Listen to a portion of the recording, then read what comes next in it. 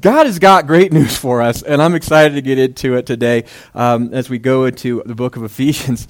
It's the right time. So the first thing that we want to do is we want to do our memory verse. It's Ephesians 2:10.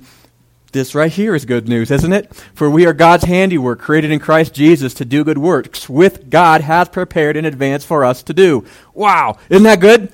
I think a lot of times in our life we wonder, do I have purpose? Why am I here? Does God have a plan for me? Right? Or does he have good things for me? Do you ever felt like, God maybe have made you only to suffer or to have bad things? That is not what the Scripture says.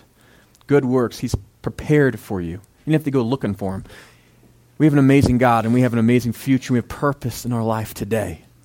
And so we're going to talk about today in the book of Ephesians, how do we connect with that? What does that mean? And it's just a wonderful thing. So if you have your Bible, you want to turn to Ephesians chapter 2.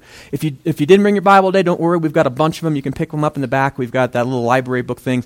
You can grab one of ours. And in our Bibles, it's page 815. If you need a Bible, keep it. Just keep it. Just our gift to you. Just make sure you read it. It's good stuff. So as you're turning there, they give you a little context. Maybe you missed last week or new with us. We're going through the book of Ephesians, and it's talking about how to build a community of grace. And how Paul writes the book of Ephesians is there's two different movements in it. The very first thing he talks about is really what God has done for us. And so that's the first three chapters. What has God done for us? And then the second three chapters, and now, since God has done these things for us, how do we live that out? It's the great combination of how do we have a grace foundation for our faith, right? What has God done? And then how do we have a faithful life in Christ? And oftentimes as Christians and as a church, we've tried to separate the two and try to either live the Christian existence on one or the other, right? Either it's, I'm saved by God's grace through faith and that's it, so it doesn't matter what I do with the rest of my life, I can just live however I want. And a life that's founded in that kind of grace but has no expression to it is a very stifling, dead life. And we see Christians who try to live that way and their lives are uninspiring. And they do not touch the world, and they do not change the world for the kingdom of God, because the kingdom of God hasn't touched and changed them the way that it ought to have. And yet we see other times where Christians try to build their life on just obedience, just raw obedience, on all these things that we must do. And they try to be very, very good and moral and all this kind of stuff, but without the grace and understanding what God has done, their faith is joyless. It is really not attractive. And we look at them and we look at the impact they're making for the kingdom. It's often a very negative impact for the kingdom, isn't it? Become very judgmental, very, very stifled by their own faith, and it becomes very hard and exhausting. God has something better for us, doesn't he? He wants us to put both of these together. If we're going to be the church, we're going to be the church that God called us to be. If we're going to be disciples of Jesus that truly make disciples, build those disciples for him, we have to have the whole gospel. We have to build our life on truth. And so what we have here, last week we talked about all these amazing things that God has given to us. Our riches, our wealth in Christ. And now Paul begins and he takes the next step and he says it's not just the possessions that you have in Christ, but it's also your position, who you are in God, that matters. And we all understand this idea of that position makes a difference. Possessions are nice. It's good to have things. It gives you power, the ability to do stuff. But position also gives us authority. That's why this election is coming up, right? That's why everyone wants to have these offices. It's not like the work of president, I'm sure, is so fun. It's that it comes with authority. It comes with power. Position matters. You see, the president of the United States, they don't only have power when they're sitting behind the desk in the Oval Office. Right? If they're on an airplane, if they're in a coffee shop, it doesn't matter where they are, the president has power because of the position that they hold. The day before that person, that human becomes president, doesn't have the same amount of power, do they? They have all the same possessions, but they have a very limited amount of power. And the day after they step out of office, they have a limited amount of power, not nearly the same ability that they had whilst they had position. God has given us not just possessions in Christ, but he has given us position in Christ, which is amazing.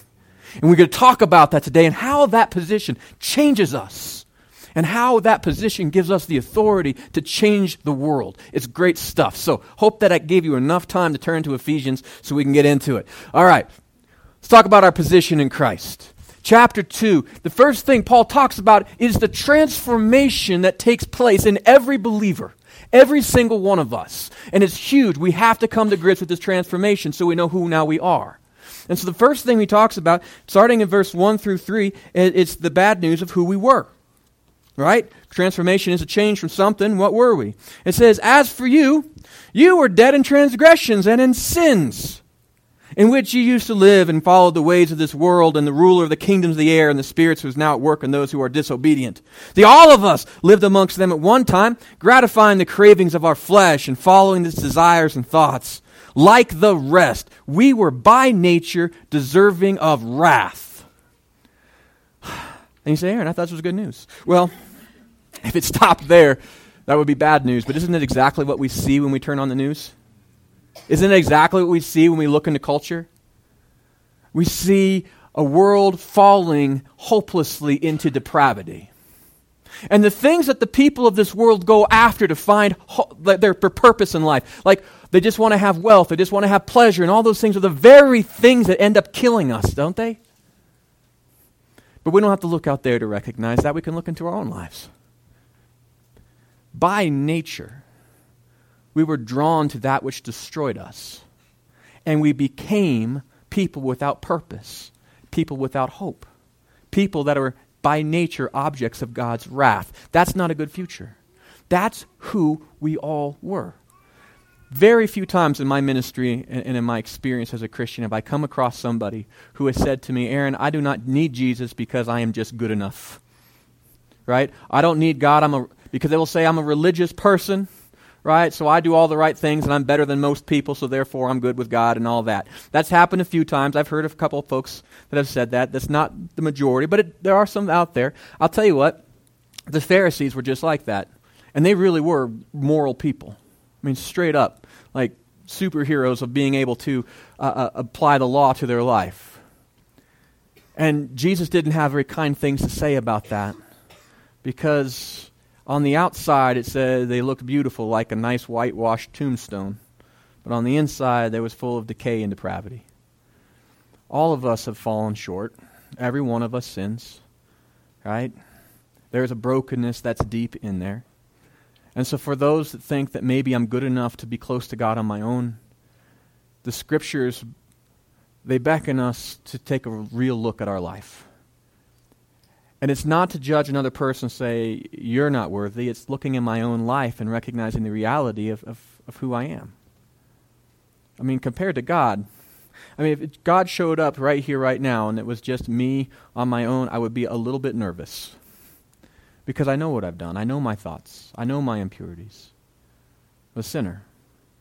But, most people in this world that I've come across aren't about saying, well, I'm just good enough. I'm fine with God. I don't need it. Most of us in our life, in a Christian walk, start with this. We recognize what God has done for us, but we don't own it. And in fact, what we do own is the dead person that we used to be. We say, I remember what I did. In fact, I still struggle with those things. And how could a loving, powerful, just God want a person like me? How could he use somebody as broken as I am? Have you ever felt that way? Right? You kind of feel like a phony when you begin having God's Holy Spirit work in your life and start to change you. And you start to live out this new walk. And you start to think, am I just putting on a show? You're not. God is changing you. But oftentimes what happens, the devil comes back and whispers in our ear, says, you can't be a person that God uses because look at who you were. Well, I've got good news for you. God doesn't call you out because of who you were. He calls you out because of who you are. And it's an amazing thing. So there was this point in our life and our faith where we were broken. Every person was broken. Now here's one of those times in Scripture where we're so happy that there's a turnaround. There's a 180 that takes place. We were dead and there was bad stuff. And then we get there to verse 4 and it says, because of his great love for us, God who is rich in mercy made us alive with Christ, even when we were dead in our transgressions. For it is by grace you have been saved. Not those words wash over you. It's nothing that you did. It's grace. Now there's two things that we find in there. Mercy. It says God who is rich in mercy. Mercy is not giving somebody the punishment they deserve. Grace is giving them a blessing they don't deserve. God has given us both. That's amazing. That's his motivation, was that he loved you. He cared for you when you didn't. Now to make that even more amazing is, get this, he says, well, while we were dead in our transgressions, dead. Think about dead things. What can a dead person do? Nothing on their own, right? Absolutely nothing. They will eventually decay, but they can do nothing to help themselves. They can do nothing to direct their life. They are absolutely without a power or ability to do anything, right? They're dead. There are 3 people in the Gospels who were raised from the dead by Christ. Okay, there was this girl, this young girl, who died in an upper room in her parents' house, and when Jesus got there, she was fresh dead, right? Like, she was so freshly dead that then when Jesus raised her from the dead, a lot of people were like, oh, she must have been taking a nap, right? That's how fresh dead she was. Everything else, her body still felt warm, all that kind of stuff, but she was still dead. Then there was a guy who was carried out of town, right? The second one was a young man, and he was a little bit longer dead. Okay, he was long enough dead, his body was cold and all that stuff, he was wrapped up and all that, and they were carrying him outside of town to bury him. Everybody knew he was dead, right? He felt dead, it was very obvious he was dead, but he didn't stink yet. Right? And then there was Lazarus, who was not fresh dead. He was 4 days dead. He was like, dead, right? Stinky, stinky dead. All of them equally unable to do anything, correct? The only difference between the 3 was the state of their decomposition. Like Monty Python, you ever watch that Holy Grail? Okay, no, I'm not saying that's a great show, but anyway, they got it wrong. There's no such thing as mostly dead. You either dead or you ain't dead. When you're dead, you can't do anything. Now, in our world, we look at people, and some people look like they have it more together. There might be like a very moral person that's living outside, away from God, and there might be somebody who's living on Skid Row, and their life stinks, right? The only difference between the two is the state of decomposition. They are all dead. And whilst they were dead, they're unable to do anything on their own. While we were dead in our sins and our transgressions, doesn't matter how stinky or fresh dead we looked, we were dead in our transgressions, and while we were unable to save ourselves, God, out of His love for us, saved us. Just like Jesus came in and rose those people from the grave. Not one of them asked Him to say, hey, could you do this for me? Jesus said, I'm going to make it possible to make it for you to come alive. They didn't deserve it. None of them turned their life around. It wasn't like, Lazarus was like, well, I'm going to start eating better now that I'm dead. Maybe then I can deserve to live again. No, it wasn't like that. None of them had any change in their life because they were dead. And Jesus came and gave them the ability for life. That is power. That's an amazing thing. God is the one who makes a transformation in a Christian's life. It is not you, it is God. It is by grace you have been saved. Again, it says through faith, not by works, so that no one can boast. Isn't that good news? Right? Can you imagine how miserable heaven would be if everyone could boast about how good they were? It would be like a one-up club forever. Forever. That's not heaven. When we get there, we have this amazing time to be able to say, man, look what God has done. Look what He made us into. We didn't deserve it, but He did it anyway. By grace, you have been saved through faith. And maybe there are some here this morning that have been seeking after God hard their whole life and wondered how come I can't get close to Him. I'll tell you this is because it's not up to you to have to get close to God. God's come close to you. It's by grace you have been saved through faith. And it's not of yourself. You don't have to strive for it. When I was a young man and I was seeking about the different religions, and I looked at the 5 world major religions, and I sought them out, and I researched them, and I studied them. And one thing that caught me about Christianity was this: it's not about what I have to do anymore. It's about what has been done. And there's so much peace in that, because it's very nebulous in every other religion how much is enough. When do I know I've done enough? We don't know. It's very subjective. But it's a very objective thing that Jesus came and He actually objectively died on a cross. He objectively fulfilled 300 prophecies that were written thousands, hundreds of years before He was born. It was a very objective, real thing that He actually rose again. Historical evidence is there. He rose again from the grave. It's very objective. What He said is that it is finished. He's paid the price. Jesus is the one. Christ has done what we could not do. While we were dead, He has done what was necessary to make us alive. And that is what it says here. Now that Christ has done this, we were dead, but by grace we could be saved. Look at what it says. He didn't just save us. Verse 10, it says, and I hope that you remember this verse, because I don't know, we kind of memorized it a couple minutes ago. It says, for we are God's handiwork. You haven't just been saved. You are God's handiwork, created in Christ Jesus to do good works, which God prepared in advance for us to do. God didn't just save you. You're not just like some refugee off of, Death Island.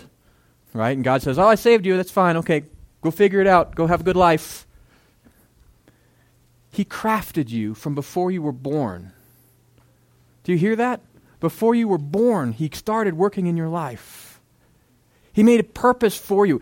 Everything with this series before this called Shape is how God has been in our lives shaping you. He's been preparing this world for you and you for this world since its conception. And what did He make you to do? You're His creature that He's made to do good works. God designed you to do great things. I mean, you look into your house, and there are items in your house, some of which have more enviable jobs. They can do better things. Like, I've got this TV that I watched the Denver Broncos, which normally is a good thing, except for the last 2 weeks, right? But generally, that is and it's got a nice place on my wall of reverence, right? It's there for something. I don't use it to scrape the snow off of my deck, right? It's holy. It's got good work that it's prepared for. And in my bathroom, I've got a plunger. And it's not so much prepared for great noble things. Right? God has prepared you for noble things.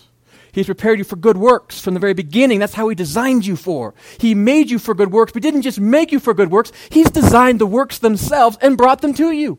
You don't have to wander through life saying, I hope I find my purpose. Boom, your purpose finds you. Because God's made them in advance for you to do. The question is, are you going to do them? But we have to understand our position in God is He's made us objects to do great things. It is a lie of the devil that any one of you is a mistake. Any one of you here that God has saved doesn't have good work for you. He doesn't have a purpose in your life. That is a lie. He has powerful things for us to do. Powerful things for us to do because He's made us something powerful. We were sinners, now we are saints. We were broken, and now we are made perfect. Right? We were objects of wrath, now we are objects of grace and love. Right? We were destined for destruction, now we were destined for glory. Do you see this? Isn't that good news? That is amazing stuff. Now Paul talks that and he says, all right, because this is who we are, he's going to share with us an amazing mystery of God that has baffled people since the very beginning of time. And we are the ones that get to find out about it. And it's this. How do we have in position, us Jews and Gentiles, how do we have connection with God? Right? There are two different groups. Right? In Scripture, we read in the Old Covenant and all this, and those of us who sit far away, and most of us are Gentiles, and we don't really think about it so much. But I'll tell you what, if you were a believer in the early century church, this was a big deal. And so since we don't have that history or all that kind of stuff, we're going to talk about what does it mean to be a Jew, what does it mean to not be a Jew. In the Old Testament, there were 5 different covenants. God made a covenant with Adam and Eve. He made a covenant with Noah and his family. He made a covenant with Abraham. He made a covenant there with Moses, and he made a covenant with David. Okay? Each one of these covenants in the Old Testament, we would say which one of those people were the Jewish people, right? Because there are 5 different covenants that God makes, right? And so we're going to say who are the Jews. We've got to figure out which covenant we're talking about. If they're people of the covenant, which covenant?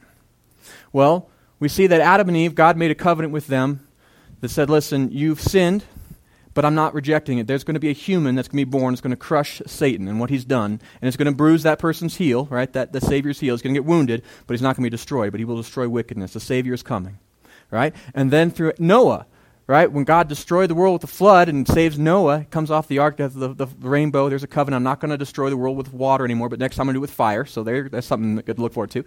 And but in that covenant, there were some other things. It says, there was a promise of redemption. There was going to be a Messiah. There's somebody who's going to come and make things right. Right? And so Adam and Eve are going to have a child from there. They're going to come from them. That was going to have the Savior. Noah now gets that. That was pretty easy to decipher because he's the last human family left alive there at the time. But on that, he also adds this other thing that human life requires, or human sin requires a human life to make up for it. There was this equitable thing that God begins to show in the covenant he makes with Noah. So you couldn't just have an animal pay a sin price for a human. That's what we get with Noah. It's pretty cool stuff. Then with Abraham, God's saying, listen, that Messiah that you're waiting for that's going to come, he's going to come through you. You're going to be a very special family. You're going to be a nation, in fact. And out of that nation, the Messiah is going to come, and he's going to be a blessing to everyone in this world. But it's going to come through you, Abraham. I'm going to give you land. I'm going to give you the Messiah, right? So now we know where to look for. And nobody else's family, the Messiah is going to come through. It's going to come through Abraham. Moses had the next thing. God shows up and says, all right, I'm going to give you the law. Now you're going to understand this concept of sacrificial atonement, where if you're guilty and you've done something wrong, and there's something innocent can pay the price for that. So if we take an innocent lamb and kill it for your sins, that righteousness will be brought to you, right? And your sin gets brought over onto the innocent thing. So it's a swap, right? So he shows us that. He also shows us, okay, there's different things. If you want to be in part of God's kingdom, there's a different way of living, right? So he gives them these covenants, the Mosaic law, and then through David, he gives another covenant. He says, listen, King David, there's going to be that Messiah. It's not going to come not just through Abraham, it's going to come through your kids. Eventually, one of them is going to be the Messiah, that the one that's going to save. But not only this, but he's not just going to be a savior, but he's going to be a king, which means he's going to live forever, which means that he's not just a human. So we have all of these covenants that we have made. Which one are the Jews? Well, if we look at the covenants, we see that each covenant builds upon the last. Adam and Eve, we're going to have a human that's going to save. Through Noah, we're going to have a human that's going to save through them, right? Through Abraham, it's going to be one of his descendants that's going to save. Through Moses, it's going to be through sacrificial atonement. Through David, he's also going to be king, right? He's going to live forever. Each one of those was not a new covenant of themselves. They were each building upon themselves. Do you see that? Noah didn't fulfill the covenant God made with Adam and Eve. Did he? Was Satan's head crushed by Noah? No, not by a long shot. See, Noah, the covenant God made with Noah only added to the covenant he made with Adam and Eve. And it was the same thing with Abraham. Did Abraham fulfill the covenant through Noah? Did Abraham fulfill the covenant that God made with Adam and Eve? No. He just added to it. He said that same Messiah that I promised before, now you know a little more about him. This is where he's going to come from. How about through Moses? Was there something, a new covenant that was made? No, it was a continuation of the covenant that God started with Adam and Eve. And it was the same thing with David. It wasn't a new Messiah, somebody different. David didn't fulfill any of those covenants before. He wasn't the Messiah himself. Nothing had been fulfilled yet, but every single one of those, God was working through, and he said, you know what? Every one of these, there's a covenant I made with humanity. There's a Savior that's coming, and every one of them was pointing towards something in advance. But none of those covenants were a fulfillment of the one that came before. That's why we say all of those together are part of the Old Covenant. Okay? They're all part of the same covenant. And all of them pointed to one place, and that was the Messiah, who was Jesus. Jesus fulfilled those covenants. Every one of them pointed to the life, the ministry, and the work of Christ. Every one of them then was part of that covenant. And because they were all part of that old covenant, we would say that all of them were basically the same people. They were all the people of the covenant. So if you ask a Jewish person, hey, when did the Jewish faith begin? They would say Adam and Eve, right? The very beginning. Right? It was the same God. So they would say Adam and Eve. They would say, are they Jews? Yes. They would say they were. Or no, would they be considered a Jew? Yes, they were. They were definitely not Gentile. Right? They're part of the covenant. All the way through, we have all of them being part of the same covenant, same people. So we have the people of God, the Jews of Israel, and the part of being the people of God is you have access to God. They had access to God by grace through faith because of what God was going to do in Jesus that says by faith that they were all saved. They have access back to God to have some really great things. So they could pray, they could talk to God, they could have purpose in life. Well, there was another group of people that came up that were not part of that. And it really happened racially after Abraham, didn't it? Because after Abraham, you couldn't be part of God's people if you weren't part of Abraham's family. So now you have a different type of person that is born, a Gentile. And you have these Gentiles who are now separated from God. We can't have access to God anymore because we're not part of God's covenant people. And it's a hard place to be. Now, God, out of mercy, made a way that if you wanted to get into the covenant, you could become Jewish, but you had to stop being who you were, and then you had to become Jewish, and then you had to live according to that covenant then to have access to God. But there was a gulf now between most of humanity and God and His grace. This is what's so amazing about what happened in Christ. Is that when Christ came, He did something that we could not do, and He did this. He brought in a new covenant. See, He fulfilled the old covenant. He didn't just do away with it, He fulfilled it. It's like this. When you go to your cell phone carrier and you get a new phone, you get a covenant with them, right? You're going to stay with them for a certain period of time, right? Otherwise, you got to pay a certain amount of money for your phone. So you do this. You have a covenant relationship. and you have to fulfill that relationship, don't you? But then after like 2 years and the relationship is fulfilled, right, the covenant has been fulfilled, right? It's done. So if you decide to switch carriers, they can't punish you anymore, right? You fulfilled your portion of it. But you can still enjoy the benefits of that covenant. You don't have to switch carriers and you can keep your phone, right? You still have the residual benefits of that covenant, but the covenant has been fulfilled. Jesus fulfilled the old covenant. All of the benefits are still there, but he fulfilled it. The Messiah, the Savior, came. He destroyed the devil. He did all these great things. He offered grace and peace and all that kind of stuff. He is the king that lives forever. He rose again. And now he offers us a new way to connect to God, which is really great if you're a Jew, because everything that you've been hoping for thousands of years, looking forward, God actually has done. Right? You get to see it happen. You're like, oh, the Messiah has come. So the Jews have natural access to God. It makes sense. It is their Messiah. It is their prophets. It is all of their stuff, right? It just makes sense. They would have an easy way looking at it. But here's something amazing that God has done, is he now allows Gentiles to have access to God. In the new covenant, for the first time, and for thousands of years, those who were outsiders now have access to God.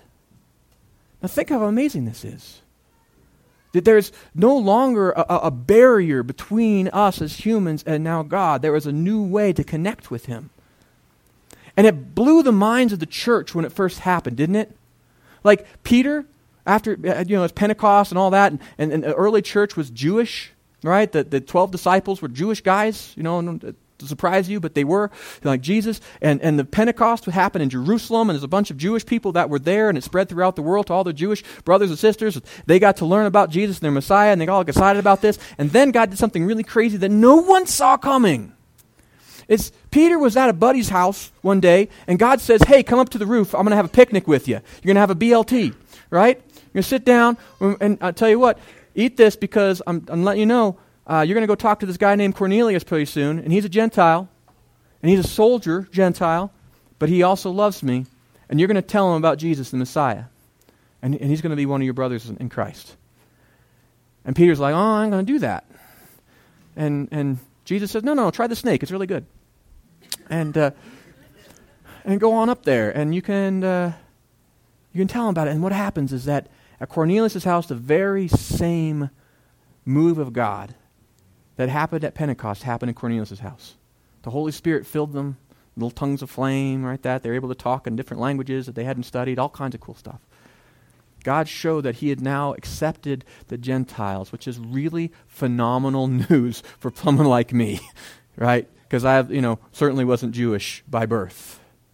And it was an amazing thing. The church wrestled this. What do we do with this? Do we now mean to make Gentile people Jews? Do they have to become circumcised and eat all according to our laws and all this? And church council all got together and they prayed about it, and God gave wisdom, and it says, no, they don't. You are saved by grace through faith, and this is not from yourselves. It's a gift of God. You can be part of God's people. That is amazing, right? And so everybody up to this point, and it's near the end of Paul's ministry, had accepted of this. Now, through the inspiration of the Holy Spirit, God reveals then the amazing portion of this word, which is actually even better than this. He shows us that there's not just two different segments, but we've been grafted together. There is a new way to be human. It's no longer Jew or Gentile, slave or free, male or female, right? There's a new way that we have access to God. And it's not that the church replaced Israel, it's the church got grafted into God's people. Which means this, that all the promises of God that came before are now ours. It is the same Messiah that we look forward to and now saves us. But it also means this, that in heaven, there's not a wall of hostility between the Jews and the Gentiles. There's not like, the uptown heaven and downtown heaven, and the Jews get, it's not the way that it works. Now, this is all very controversial theology, and it has been for thousands of years. Why? Well, Paul talks about it, verses 11 through 13. So I'm not just making it up. It says, therefore, remember, formerly you who were Gentiles by birth, remember he says formerly, I love that, and were called uncircumcised by those who call themselves the circumcision, which is done in the body by human hands. Remember that at one time you were separated from Christ and excluded from citizenship in Israel, and were foreigners to the covenants of promises, without hope and without God in this world. That's where we were. As Gentiles, we had no access to God. None. Without hope. Can you imagine living in a world, doesn't matter what you do, you are dead. Formerly, that's what we were. And we're dead not just because of our sins. We were dead because of our sins, but we had no hope of grace because of our relationship, because of the fact that we were Gentiles and not Jewish. Formerly, that's where we were. But it says this, but now, verse 13, in Christ, you who were once far away have been brought near by the blood of Christ. That's when it says the Gentiles could now be part of the kingdom. But it goes on, for he himself is our peace, who has made the two groups one, and has destroyed the barrier dividing the wall of hostility. That's what it means. This is not that there is Jewish Christians and Gentile Christians. There are believers. There are people in God's kingdom. That's what we are. And how did he do it? Verse 15, by setting aside in his flesh the law and its commands and its regulations. How did he do that? Well, he paid the penalty. That's how we set those things aside. He didn't sweep anything under the rug. He said, you know what? God is a righteous God. And if you want to be saved, your sins have to be dealt with. And so he paid the price. He dealt with it. He completed the covenant. And then it says, his purpose in this was to create in himself one new humanity out of the two, thus making peace, and in one body to reconcile both of them to God in the cross, by which he put to death their hostility. This was God's plan all along. He wanted to bring us together with him and to bring us together with each other. And that's why it says in the very next verse, he came and he preached peace to you who were far away, that's us Gentiles, and peace to you who were near, those are the Jews. For through him we both have access to the Father by one Spirit. And then it says, consequently, you are no longer foreigners and strangers, but now fellow citizens. Look what he's done for us. He's made peace. He did for us an amazing thing. Isn't that awesome news? That now we are one in Christ. We have access to God. Now, think how amazing this is. The first thing he says we've done for us is now he has made us something really, really cool. As we are now part of his kingdom. Right? We're citizens. And for a Jewish person, that meant a big deal. Right? And for a Gentile person in a Roman city, that made a big deal. Because if you were a citizen, you had rights that you didn't have if you were not a citizen. If you weren't a citizen and they arrested you, the very first thing they were going to do is whip you and beat you until they got you to confess to something you may or may not have done. Right? They could take away your property at any time. They could seize it, whatever you wanted, because you didn't have position in the society. And God says right here that in Christ, those of us, even though we were far away, even though we were once dead, we are now citizens of God's heavenly kingdom. There are rights that we have as God's children, right? As his citizens of his kingdom. That is pretty cool. But not only that, he goes on and he says, therefore, not only this new humanity that is formed with that, but in this, we don't only have, we're not just part of his citizens of his kingdom, but we're family. He says that he's built us into his household. And think about this. There's a difference between being part of society and being part of a household, isn't there? Like, think of Thanksgiving, right? Everyone in our nation, we all kind of do the same thing. We all have the same kind of meal, right? We make a big turkey and all that kind of stuff, but everyone celebrates together in their own house, right? We're all kind of in it together, but you don't invite everybody over. But if you're in the same family, you go and you celebrate together. There's an intimacy that God steps up. He doesn't just say, hey, listen, you're part of my kingdom, which is great enough. The fact that we could even be part of God's kingdom is phenomenal. But the fact is, he says, you're not just part of my kingdom, you're part of my family. That is an amazing thing. I want you to be with me. We want to have relationship. He calls you his sons and daughters, which means that you don't only have the rights as far as being part of the citizenship in God's kingdom, but you have the rights of being part of his royal family, which is awesome. Because most of us weren't born into a royal family.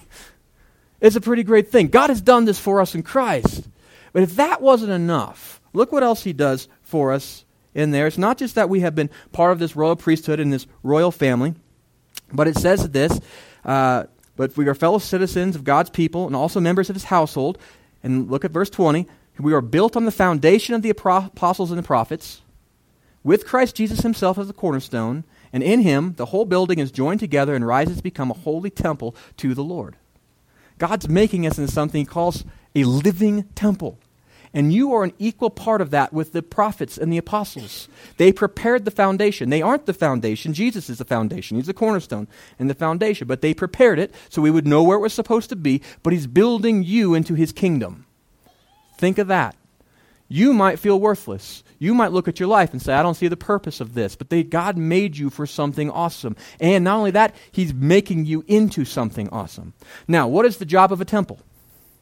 Well, it's the place for people to brings worship and glory to God. It's a place that brings people together, closer to God. But it's also a place where the Spirit of God, God himself, rests. Where he exists. And where people can meet with him. Now think of this. The people that were Jewish, that were Christians, would understand this idea of a temple, right? Because they had a temple in Jerusalem they could go and look at. And they were like, God's presence right there, right? But the people in Ephesus, they also had an idea because one of the 7 wonders of the world was the temple to Diana, which was there. And they would know, like, a temple is an amazing thing. It's not like some little, shack out in the middle of the woods. It's a beautiful, awesome thing, and to be part of that. It's holy and it's special, and the purpose of a temple is to be a magnet to draw people closer to God and to radiate God's glory out and to house the fullness of God within. That's what you are. You thought of that. But it's not just you as an individual. It's us. You said that we are Christ's workmanship, created in Christ Jesus to do good works which God has prepared in advance for us to do. Isn't that amazing? And we were in this together. God his Spirit is alive and is well in this fellowship, in this church. God is here. And we have a wonderful opportunity and responsibility to draw people as a magnet to God, to glorify him, to radiate his glory out, and to house his presence within us. That's one of the reasons why fellowship is so important. You are his temple. And we get to be built in that same temple along with equal part with the prophets and the apostles and those that came before. Isn't that amazing? You are no small thing. You are the temple of God. So what do we do with this? Well, Paul says we need to pray.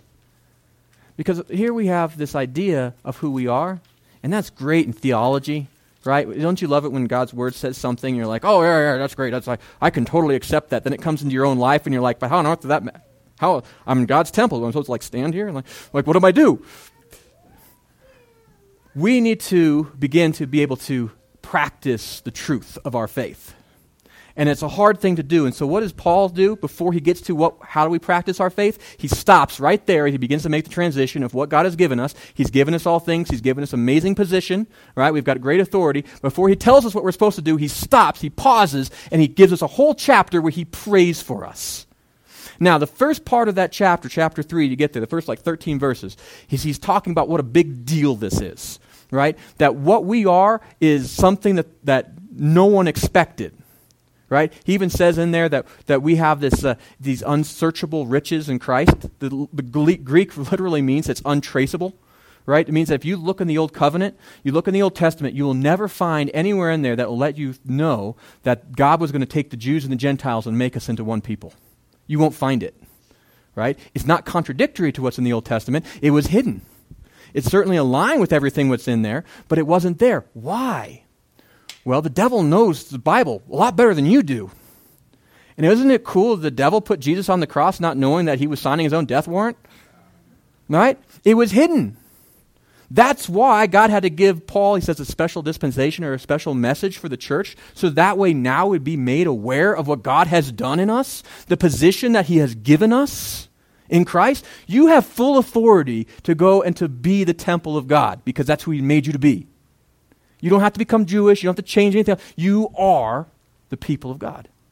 That's a mystery that even the angels themselves, they are discovering truths about God's grace that just blew their minds. They had no idea about it. Right? They're like, what? When they look at the church, it's like, I did not see that coming. That's you. Isn't that awesome? So then he prays for us after he talks about what an amazing thing in this, starting in verse 14. His prayer, a couple things he prays for us. First one is that we'd be strengthened in Christ. He says, for he himself is our peace, who has made the two groups one, and has destroyed, I got the wrong one here. For this reason I kneel before the Father, from whom every family in heaven and on earth derives its name. And I pray that out of his glorious riches that he may strengthen you with the power through his Spirit in your inner being. He's praying that we're going to be strengthened in Christ. And notice how he prays that we'll be strengthened. It's in the inner being. A lot of times we as a church, we pray that God is going to strengthen us by changing our circumstances. Right? Make my life easier, God, then I'll shine brighter for you. Right? That's not how God works. He overcomes the world by overcoming the world. He's going to make himself greater in you. He doesn't always take away the mountains that were before us, but he gives us the strength to overcome them. Right? So oftentimes we pray in the midst of our trial and our pain, we say, God, take away this trial, and God says, I'll do one better. I'm going to make you bigger than it. I'm going to overcome it through you. Because what would happen if he just took away all of our troubles in our life and he didn't change us, we would live in fear of the trouble for the rest of our life, wouldn't we? But when he comes alive in us, we overcome these things and we are no longer slaves to fear. Isn't that amazing? So if you are in the midst of a trial right now and you're in the midst of a struggle, God has not abandoned you, but you have to pray that he strengthens you because it is bigger than you. But it's not bigger than him. And he will strengthen you from the inner being and he will transform you so you can transform the world. How cool is that? The next thing he prays for us, I love this, is that we'll be rooted in love. And he says this, that I also pray for you, being rooted and established in love, that you may have power together with all the Lord's holy people to grasp how wide and how long and how high and how deep is the love of Christ. To be rooted, we have an idea because we have trees here, right? When the wind blows, trees don't just like topple over. Why? Because they got roots that hold them down, right? It holds them firm. It tells us in the scripture we need to pray that we don't just accept God's love and have a very shallow faith, that we need to be rooted into it. It's what holds us and anchors us. And what is our roots supposed to be in? It's supposed to be in God's love, what he has done for us. You understand that everything that happens next in this book talks about how we're to live a life of obedience to God and to have God's world come into us. If we're not rooted in God's love, that burden is going to be too much. It's going to knock us over. We have to recognize that the only reason we can even stand here is because of what God has done for us. And we must also recognize that when he calls us to difficult things, that he's strengthening us because he loves us. Right? So in our world, when we have difficulties and trials and troubles and all these things, when we're rooted in God's love, we don't say to God, why have you abandoned? And we say, God, help me. And know that he's there. I love that being rooted in his love means this. A lot of times we as Christians, we want to enjoy the blessings of the fruits of the Spirit without being rooted in the things of the Spirit. We need to start by setting our roots in the things of the Spirit so we have stability, so we can grow the fruits of the Spirit. Be rooted. And he prays that we would be. Next thing he asks is that we would be unified in truth, that out of that love we'll be unified. Isn't it important for us to know that none of us Christians are better than any other Christian, that we're all here basically what Jesus has done? And if God loves some other brother and sister in Christ, then I should probably love them too. Who am I to reject the people that God has accepted? We're going to be unified in truth. We understand the reality of reality. And if God loves those other brothers and sisters, then I'm supposed to love them too. And the next thing he prays for us then is that we want to be filled with God. He says in verse 19 that you'll be able to know that that's a love that surpasses knowledge, that you may be filled with the full measure of all of the fullness of God. Think of how amazing that is. You ever feel like you have an empty life? God fills you.